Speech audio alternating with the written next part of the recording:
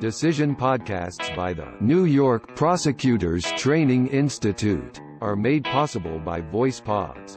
Convert your text to voice at voicepods.com. Read this decision at NYPTI Law. www.nypti.org/law. People v. Kendall R. Gregory, decided on June 6, 2019. Memorandum. The order of the Appellate Division should be affirmed.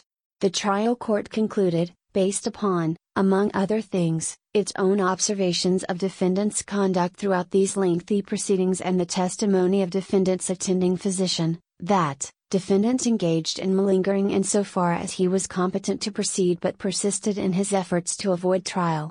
Inasmuch as defendant engaged in conduct which would prevent the fair and orderly exposition of the issues, we conclude that the trial court did not abuse its discretion in denying defendant's request to proceed pro se.